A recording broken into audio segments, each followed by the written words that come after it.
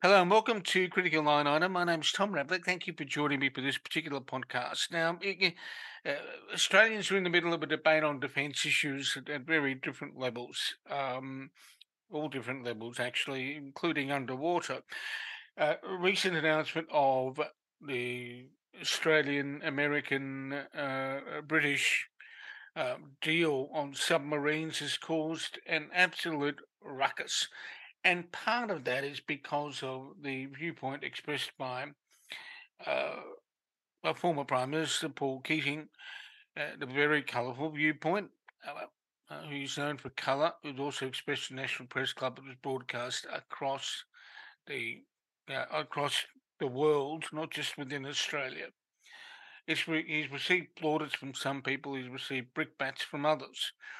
But what is significant about it is it is a an example of political communication that uh, needs to be thought about in a particular light. How does this impact on an audience?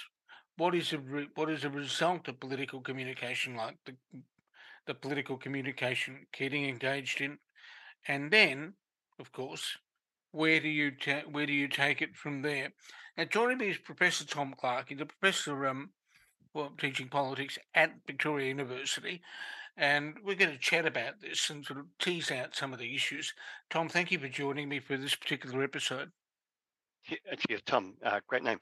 Um, Teaching, researching political communication, rhetoric, and poetry are where I come from. And there was a time when I was doing a PhD on poetry in English, and I was also working as a speechwriter for a premier. And my career has kind of joined those two up ever since, where I'm looking for the ways that political language moves us or moves the society around us, and how people respond to that. Okay, so what Paul Keating did last week, you did right in your bailiwick in terms of language and its impacts. Well, what are the significant things that you noticed when you observed the presentation Keating gave? I was really struck by the interpersonal dynamic first, actually. I wasn't watching the address live. I came back to it after people started talking about it, and I thought, oh, well, that's something to catch up with here. Um, so knowing that there was a bit of a Barney, I was struck by how how constructively the relationship between Keating and Laura Tingle opened, and how constructively they kept on talking all the way through, even as Tingle got more critical in her in her her comments and observations as it went along. The respect between them stayed really noticeable, and then that they were together in Sydney, and there was a video link to the other questioners in the National Press Club in Canberra, and that relationship, Keating and journalist one, Keating and journalist two, Keating and journalist three, cabs off the rank, deteriorated as the session went on. And so some people later on um, were asking questions that I thought were far more reasonable than Keating gave them credit for. Um, but, it was like he needed Tingle to keep on pointing out the good faith that was on their side of the story as well. And then, of course, they duly repaid him for his classic sobriquet and brickbats by making the story all about how confrontational his approach is, when in fact he was running a line of critique that is incredibly important, because he's critiquing Australia's defence disposition, right? The Australian government is lining up who is going to shoot whom if the chips go down, and under what circumstances. And there's nothing more important for people with knowledge and understanding to critique and to weigh up. So I thought it was an incredibly important intervention by Keating into national debate, and at the same time, his inability to recognise good faith when he saw it was more than matched by journalists' inability or unwillingness to recognise the constructiveness of his input. Let's expand upon that last point. because I think that's fertile territory for examination. Um, and that is, you know, substance can be lost in form. Um, Yeah, by that I mean, if you cloak your address or your writing in invective, no matter how much invective there is, you run the risk of the central point being lost, don't you? yeah.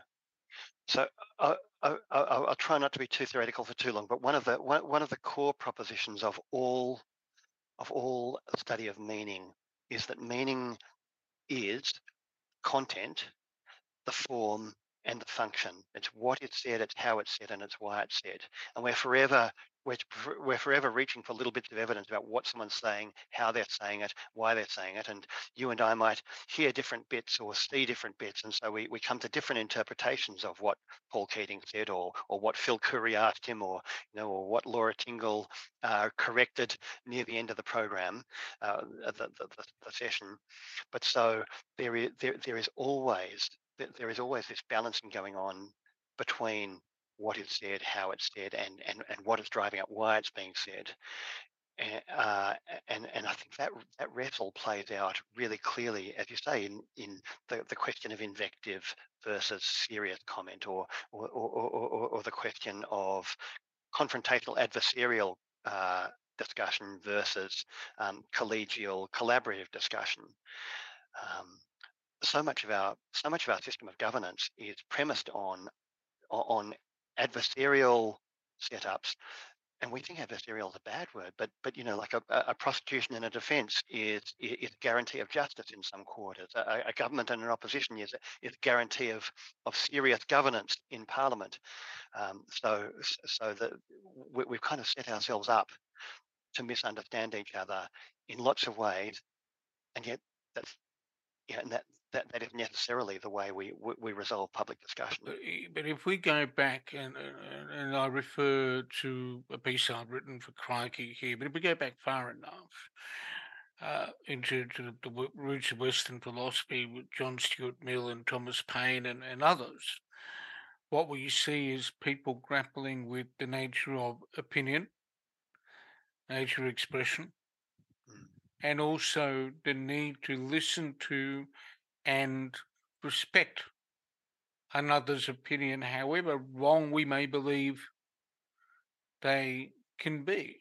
I mean, indeed, yeah, and so if you look at even with the correction that transpired at the end of that particular session, uh, Keating was corrected on on the assumption of what actually happened with Penny Wong yeah, yep, doing yep, right. Um, that looked sloppy, and fair enough.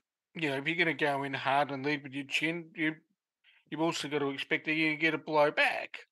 yeah, But the John Stuart Mill says even if someone is wrong, even if an opinion is erroneous, there may be some grain of truth within it.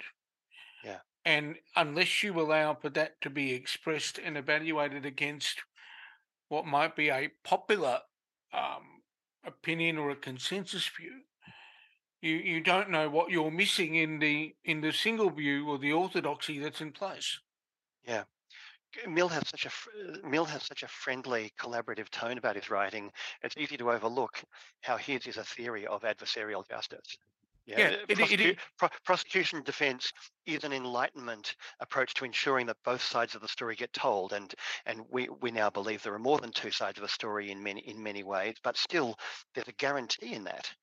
Uh, Mill is kind of arguing that the test of good government or good governance is disagreeing well. And I think Tingle actually has a really good grasp of that, and that's why both the journalists at one end and Keating at the other end kind of trust her as a vehicle for their often fractious conversation. it's an interesting point we're getting into there because when you look at what unfolded on Wednesday last week, when you look at the presentation that people, by the way, can look up and watch on YouTube. Just have And a iView. and And iView. iView Yep. with the Yep. ABC. Yep. Um, the That it is worthwhile having a look at it if you're fascinated about the way in which the media and a former prime minister interacted and what transpired, because some of the pyrotechnics will no doubt amuse you, but some of it will be annoying.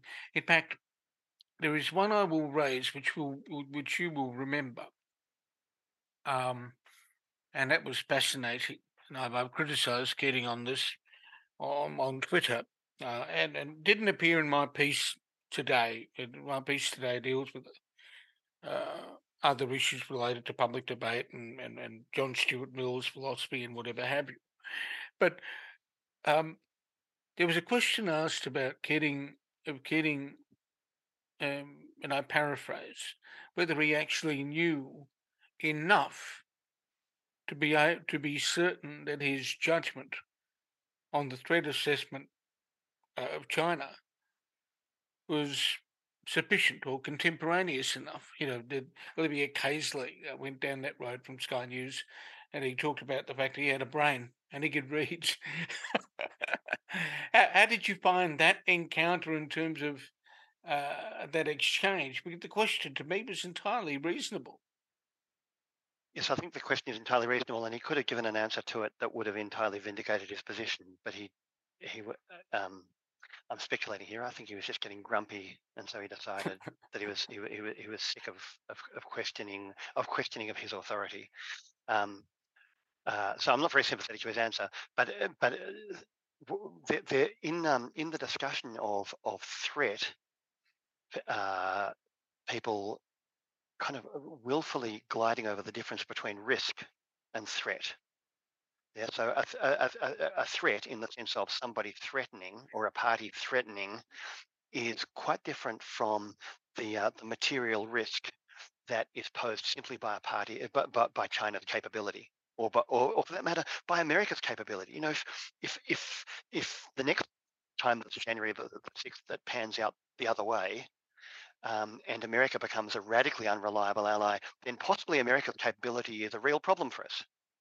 Yeah, um, I would love to see a stronger distinction between risk and threat in the discussion here, because we But can it, quite then, quickly make it about more than China. And I think Keating's answer there could have been, I'm questioning the government's risk assessment. Yeah, and well, if he but makes it always about you need to. threat, if he makes it always about threat, then he misses Richard Marles and others saying no, it's about risk. And I mean, they're not spelling out the distinction clearly enough either. Then maybe they think it's too fine grained, but it's really important. It's actually not too fine grained. I think if you take the position that uh, the government is about risk management and risk assessment, um, you need to explain to people in some form what risk assessment actually is, Mm. and And how. Keating used to be really good at that kind of explaining. He probably still is, right? He could give it a crack. But your problem with that format, which was a dialogue with Laura Tingle rather than a speech, because it and gave him the opportunity to deliver his thoughts as he had written them, Yeah. and distributed them to the press gallery beforehand. 9 pages, as somebody on Twitter said to me, 9 pages. Well, that's all very well and good, but if the audience hasn't observed him delivering the 9 pages, they don't. They have no context of what he wrote. Yes, you could see him Um, chafing with that, couldn't you? Because he was trying to quote his own transcript, which was a bit awkward. yeah, but if it was delivered in more of a traditional presentation, then then the audience watching would have been given the complete context of his thoughts, and the questions would have then flowed on from that. But it's kind of a game when the only people that have actually seen the documents are people in the press gallery in attendance, and you haven't seen the written word. All you're seeing is people engaging with each other about something that you loosely work out is about AUKUS as it goes and proceeds, but you don't get to see the actual document, the primary document on which it's based, unless, of course, you follow the right journalists on Twitter who ended up screenshotting everything for the convenience of the people who could actually read that tiny print from their screenshot, which I can't. Yeah, yeah, yeah. But it sort of it's the conspiracy of the exclusive exclusivity of that environment as well that may have cut some people out of understanding it better. Yeah. What other things did you notice in the discourse with Keating that interested you? Um, so I know he was the only, I think, if I remember this rightly, he was the only person to mention Taiwan or Hong Kong, and yet they are two of the obvious weak points in his line of criticism. Yeah, so journalists weren't asking about it, and more, latterly, insiders talked a bit about Taiwan and Hong Kong, but um, on the Sunday morning. But really, Keating's argument about threat being a manifest intention to take on is quite tested, I think, by the Taiwan scenario. If there's some kind of confrontation around Taiwan, then Australia is potentially collateral in that, whether we want it or not, whether we have those submarines or not. And so, and to strengthen his argument, it probably happens before the submarines arrive anyway, right? So That's a curious thing that I was. he raised it, which I think is a volatile ground for his critique. He raised it, and nobody else questioned him about it. And I thought, oh, that's like, is there a lack of circumspection among the people listening to him, or is it just kind of freak of an hour and nobody thought at that point in that time?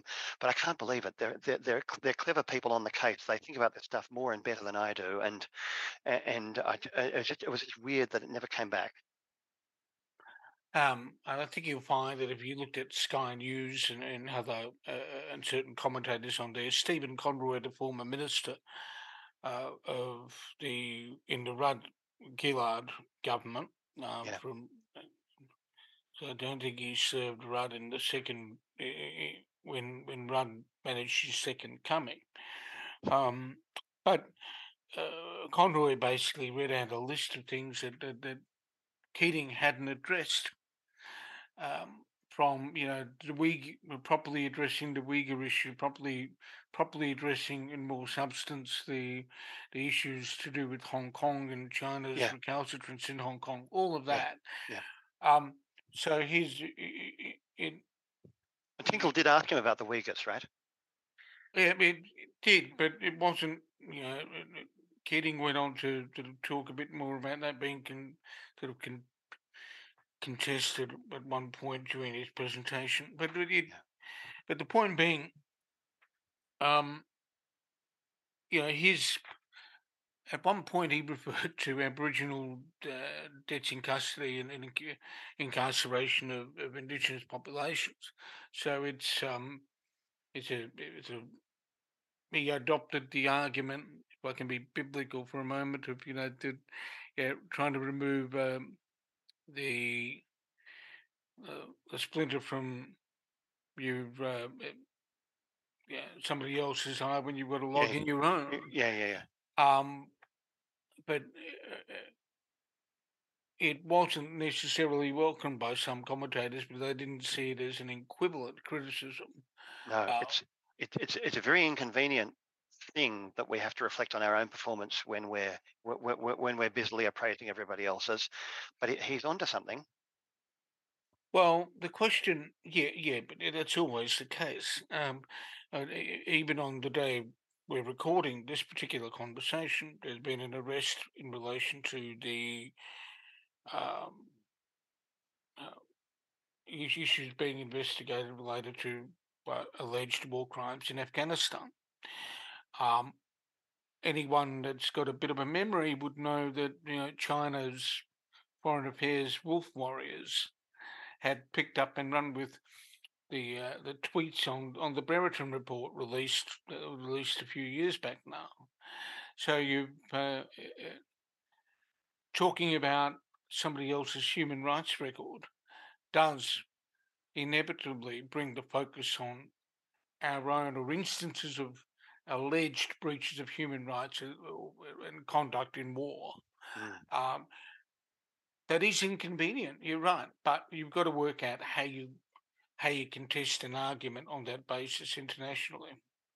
And I mean, I think the really kind of glaring um, form or function um, take on Keating's National Press Club address, but also his 7:30 report and the speech he gave, his 7:30 report interview, um, uh, is that of course he's a former prime minister. He's also from the Labor Party, but he's a former prime minister engaging in public criticism of a strategic policy decision that has been locked in. So Gillard hasn't gone there. Howard hasn't gone there. Uh, Rudd hasn't gone there because he's now got a job. That means he really can't. But Keating and Turnbull and Abbott saw fit to, and that's the, you know that the convention that past prime ministers give space to current prime ministers to carve out strategic policy for themselves was probably an important convention. And if we don't have that anymore, it's going to become a different kind of policy debate for Australia for a long time. Okay, now you raised an interesting question. Former prime ministers have a prominent voice because they've been everywhere. They've been seen, they've run things, etc. Um, uh,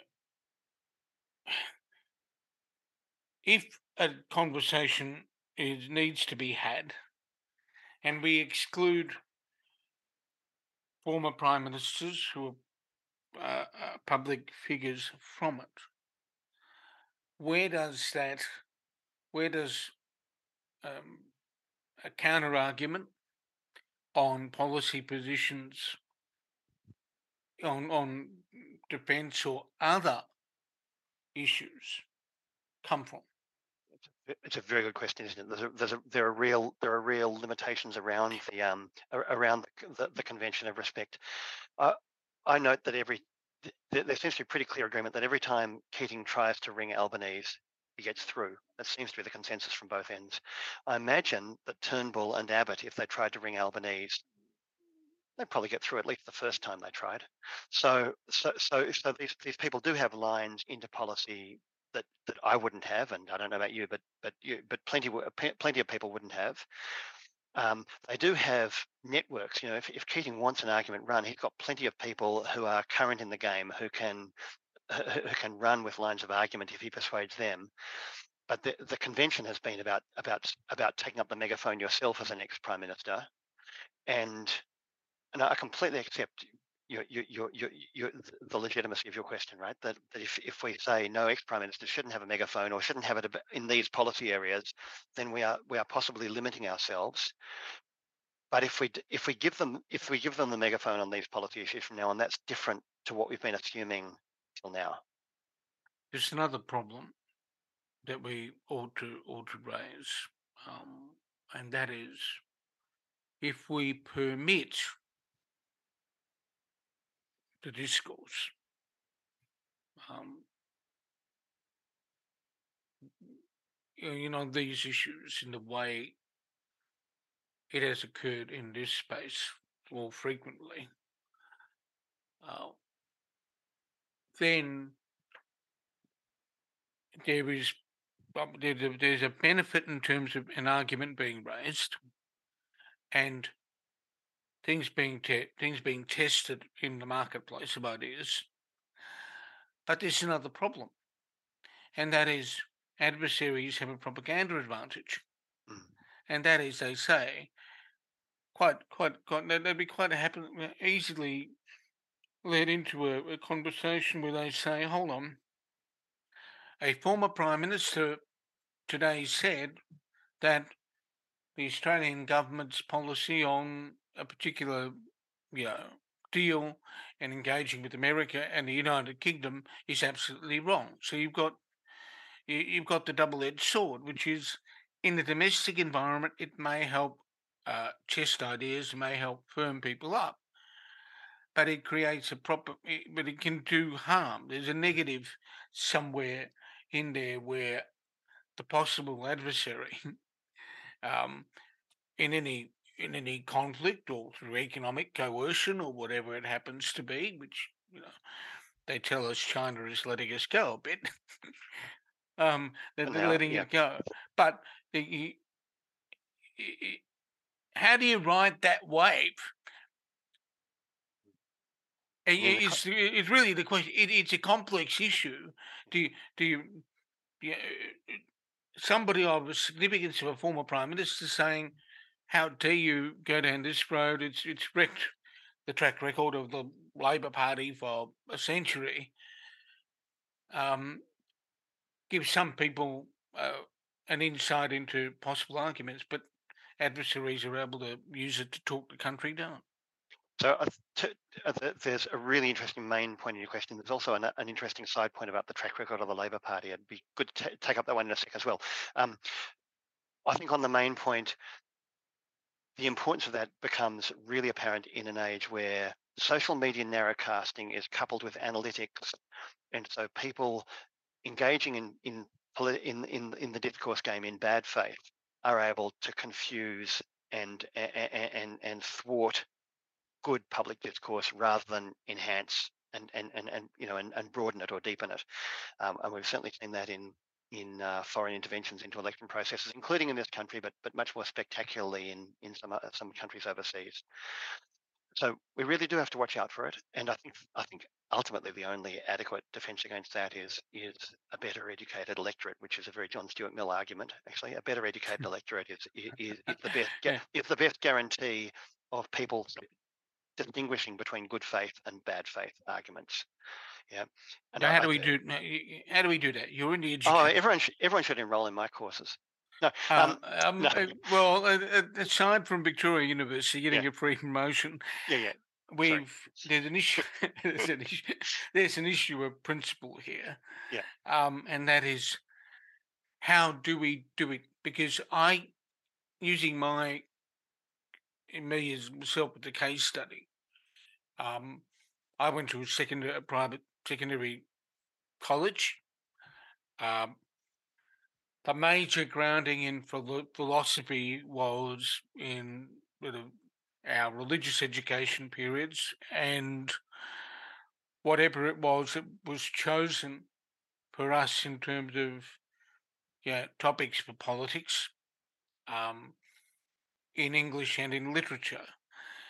In English, we were blessed at the time, at least in my view, because somebody in their wisdom decided to select the topic power and politics. So we ended up reading The Prince by Niccolo Machiavelli, Orwell's 1984, Robert Bolt's The Man for All Seasons, and we also got uh, to explore a book that's an anthology of Nelson Mandela's speeches called No Easy Walk to Freedom. Mhm. Right? Great reading list. Yeah, that reading list um, sort of remains a foundation for some of my thinking.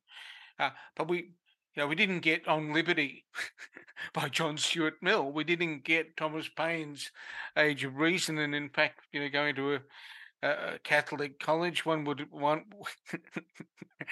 Age of Reason would not appear on the reading list, given what it says about organised religion. Mm. Um, which basically Thomas Paine said that organised religion sucks. If you want the thesis, if you want the thesis, but what are the things that as an educator that help critical thinking, um, and that could sit within a curriculum? So I think you're never going to get everyone to read everything. You're never going to get everyone to read everything that's good.